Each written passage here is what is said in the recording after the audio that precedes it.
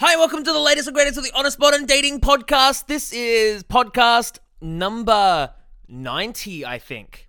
And oh boy, has it been a journey. Should we do something special for podcast number 100? Should we?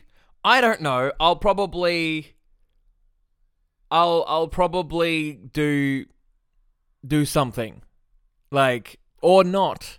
I don't know. I'll probably say, hey, this is the 100th podcast. Look how special it is. It's like an hour-long episode or something.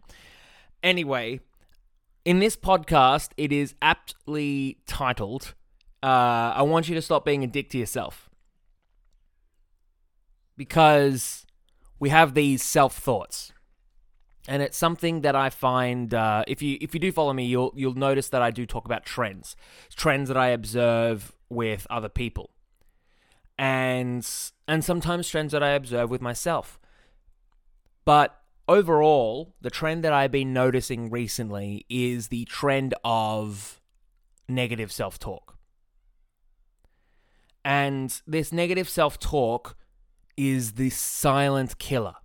The silent killer.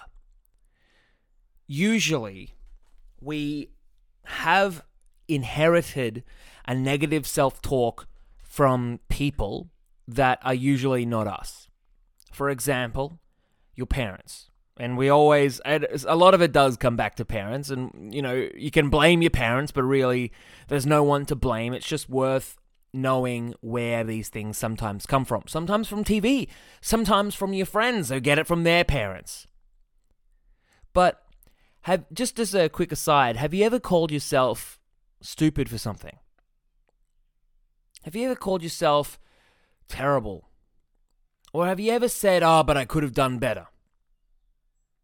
This are all really subtle forms of self-hate. Little seeds of doubt that start small and end up growing into terrible, terrible trees in the garden of your life that you are the conscious creator of. But when you were a child, did you call yourself terrible or stupid or an idiot? Did you? Probably not. And I say probably not because usually we learn these habits from other people. We learn these habits from, say, our parents, who learnt their habits from, say, their parents, who learnt the habits from, say, the friends. And we don't know where it started. I don't know what person decided calling themselves an idiot was a real good idea. But this spread like wildfire. It spread like wildfire because we didn't know how to handle it. It was new. For example, it's like any medical epidemic, right? It spreads and then we get a vaccine for it. Or we develop some antibodies and then it pretty much dies. But this has been an epidemic that has been going on for years and years and centuries and decades and whatever. Originally, it might have been developed from a sense of control. A king wanted to make sure his peasants were in place and he said, "You'll never be as kingly as me," and they believed him. But what's interesting here is, and I don't know if this is you, because guess what? This is a podcast. I'd like to know if this is you, and if we're working one-on-one, I would know. But what happens is someone tried to put you in your place. And you believed them. You kept that way. So I'm here in this podcast to sort of talk about this a little bit deeper, but more importantly to offer a solution. Because wouldn't that be nice? Because the amount of times that when I work with people one-on-one, let's just get straight to the point. The amount of times that I work with people one-on-one, and it's like the first 2 weeks that I speak to people, and what I'm doing is I'm literally just slowing their thoughts down, right? I'm slowing their negative thought process down is like almost, I would say, like 80% of the people. And it's really funny because they were like, I had this amazing situation, but I didn't do it further. I'm a terrible person. Terrible, terrible, terrible. And I'm spending this time working with them, getting to them to realize that maybe things happened as perfectly as they were meant to happen. Sure, they could have done better, but they could have done worse, and maybe they should just goddamn trust themselves. Because if you trust yourself, Step one is trusting that a deeper part of you already knows what the hell is going on. That sure, you could have done better, but maybe you had your reasons. Maybe you did the best you could. Let's talk about your brain for a first little second here. Your brain is a perfect problem-solving technique. And if you ever get on the phone with me, you'll hear me yell this at you until you understand it. Your brain will always export answers that are perfect for whatever question you asked and given the information. That you, as someone who has a brain, are somewhat privy to this. So, for example, if I ask you, how do you get to the moon? You say rocket. How do you get to Mars? Probably a bigger rocket. Now, the question was not, how do we build a rocket? The question was, how do we get to the moon? Or how do we get to Mars? You came up with an answer. You usually come up with an answer that is perfect for the question at the time. So first of all, we got to start asking ourselves better questions. How do I get out of bed? Versus, how do I feel good getting out of bed? But then we get to step 2. Now, step 2 is where we really start to become a conscious creator of our own lives and our own relationships. And I say this lives and relationships because what helps one usually helps the other, and I'm here to help you with both. But then we get to really be conscious creators, and I want you to really understand this, that the negative self-talk that we have is, with anything else, it's conditioning. You know, for example, you go to the gym, you lift some weights, you'll condition your muscles to get bigger. Another thing, you meet your partner, you give them a big hug hello every time you see them. You condition them to love you more or at least be excited to see you. So this negative self-talk, I want you to imagine for a second, just imagine a talk or a self-talk that you have currently. Now, it might just be that you think you could do better. It might be that you don't know what to do next in life. It might be that you should have said something when you didn't. You might have this thought that goes through your head that you say that you're social. You might be terrible at business, or at least you think so. You know, at least, notice how I say at least you think so. Because I'm like, it's like you could be terrible at this, or it could just be a thought that you have, you know? Usually, these thoughts are what we create. You know, the amount of times that I've spoken to someone and they create what they fear is 100% of the time. You know, so we create these things. So I want you to have something in mind, and I want you to ask yourself, what's something better to feel or think about this thing? Now, it doesn't have to be true, but what's something better to feel and think? Like, for example, if you think you could have done better, does saying you did the best you could feel better than saying you could have done better? I don't know about you, but it does for me. You might say, and I'm not done yet.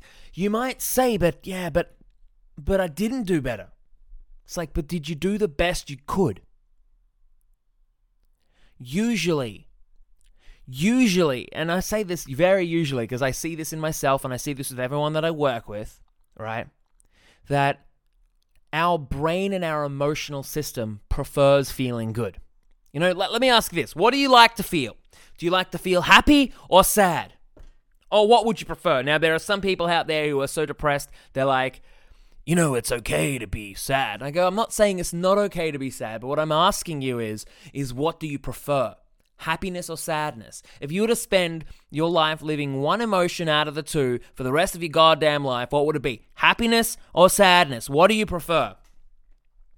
You cannot answer a question like that without favoring one, without your mind or your body or your soul or every part of you getting more refined and defined to living more your authentic nature. Because you find what you want. I'm not the first person to say this. You find what you want when you find what you don't want. And so when we understand the differences between these things in our life, right, we tend to lean towards the ones that we like. For example, you go on a date with someone who doesn't appreciate you, you better believe that you've gone on that date to realize, hey, I like going on dates with people that appreciate me. It's simple. It's stuff like that. You get better at it. One of my clients the other day, she was saying, I don't know, I just want to have decided already. And I was telling her, well, that impatience will stop you from deciding because right now you are deciding. It's through this trial and error process that we do so decide, and we have to just respect that, because if we don't respect that, then we prolong it. And this is why getting past this negative self-talk is so important, because if we don't respect our own mind, we prolong the pain. And do you want to prolong the pain? Choice is yours. Some people do, some people don't. Some people love the pain because what does it do? It gives them drama. But more importantly, people love the pain because it helps them feel what they're avoiding feeling. It's like if they've been avoiding hurt for their entire lives, and it's about time that they let go and surrendered to that feeling of hurt. Because when you let go and surrender to it, you become a master of it. It's almost like you can't feel that emotion ever again. And I mean that not in a you numb yourself to it, but it's like imagine that your emotional spectrum is like a restaurant, and you've gone through the restaurant and tasted everything. You pretty soon learn that the Caesar salad is really terrible. and the porterhouse steak is okay on Wednesdays. But the salmon, you can get the salmon every day. So you develop a deeper lexicon of your emotional spectrum. And during that, your subconscious, because the reason why we feel our emotions, and I say this, feel your emotion without modifying, feel it without modifying, feel it without modifying, feel it without modifying, feel it without modifying, feel it without modifying, over and over and over and over and over again. The reason why we say that is because you bring out your goddamn suppressed emotions, bring them to light, and when you bring them to light, usually the act of observing them, you step the hell out of it. But how does this all relate to negative emotions? How does this all relate? Well, first of all, a lot of the negative emotions we have are really deep subconscious things. So that's why it takes working with a coach sometimes to pull you out of it. Unless you're one of those sociopaths who like to bottle themselves up in a room and deal with their emotions that way. You're either that person or you work with a coach. There's no other way. But we have to replace these thoughts. We have to replace them. Because it's no longer serving you. It's no longer serving you to be a dick to yourself, to be an arsehole to yourself. But these negative thoughts come in such variety. Such variety. They might even be, and I really want you to understand this, they might even be in forms of thoughts that feel good. Like, for example, a lot of people say pride is a sin. Sometimes the things we feel proud about are things we hold on to so dearly that we almost choke it to the rest of our life. Sometimes we hold on to desires. That's another big thing we hold on to. This is where I say learn to trust yourself more. You don't have to hold on to your desires. You don't have to squeeze it every day and force yourself to think about it every goddamn day. You're probably doing it at a deep level. Holding yourself through your emotions and feeling them and allowing yourself to truly feel them. Like, let's sidestep. Have you ever been through a breakup? And the breakup, right? Have you ever been through a breakup and the breakup was an accumulation of a lot of stuff happening? Like, it took its sweet ass time to happen, but it was really building up. Usually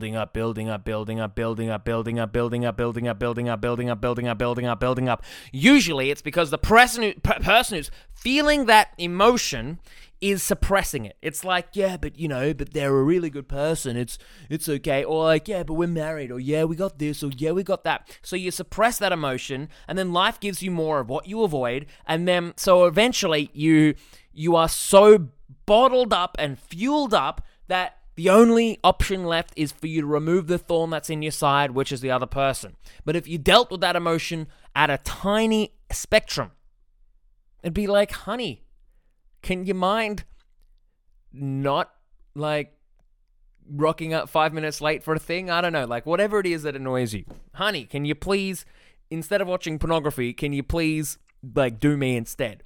Whatever, like, people got their own things, right? But it's usually an accumulation. It's usually an accumulation of these things that results in heavy thoughts. So I'm asking you here to love yourself. I'm asking you here to feel goddamn good about yourself.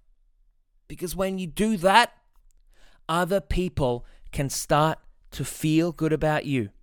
And this is the purest form of self-love. So if you're here on this journey, right, I do want to offer something to you. And I always do, every podcast.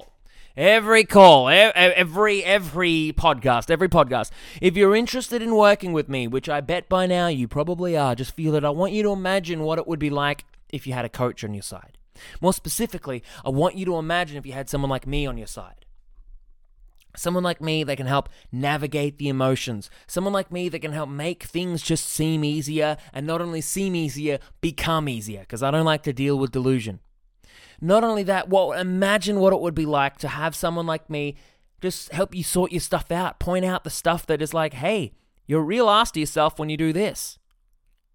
Because through that do we become aware, and through that awareness do we heal. So if that is you, which it probably is, I don't know, this is an audio recording. You can go to gethimhooked.com, you can learn about my 6-week program, and more importantly, you can apply for a complimentary coaching call. So this is a coaching call for us to get to know each other. Usually the magic happens when we have gone into something a hell of a lot deeper. But remember this, change, progress, growth, if you're one of these people who's wanted more and you feel stuck, happens in an instant. Self-love is not a bubble bath. It's not some technique that you have to do with yourself. That is like some external thing. It comes from within. It comes from feeling yourself, knowing yourself, and deciding to feel good about yourself. So, as always, I love you, I know you, you're amazing, and you're really just a damn cool person. And I look forward to talking to you next week. Oh, here's the announcement as well. An announcement is that I've changed up my content production schedule, which means there's going to be more YouTube videos. If I haven't already told you this, there's going to be more YouTube videos because it's no longer every Wednesday. It's more like every whenever I want, which is usually a lot of the time. Same thing with articles and same thing with the podcast. So it's just really convenient that it happened to be released on the Saturday, which is normally when I do these podcasts. But there's nothing stopping me from saying, hey, I'm going to record it on a Wednesday, set it out on a Saturday, or record it on a Wednesday, set it out on the Wednesday. So we're going to be pumping it out in a weird and wonderful way because really sometimes we hold on to things that really gave us security, and I'm someone who's let go of a lot of security recently. If you've seen me cut my hair, it's because of that. I'm shedding layers emotionally, and here we are. So thank you so much for listening. You're an amazing person, and I look forward to talking to you for more latest greatest of the Honest Modern Dating Podcast. Thank you so much. Bye-bye.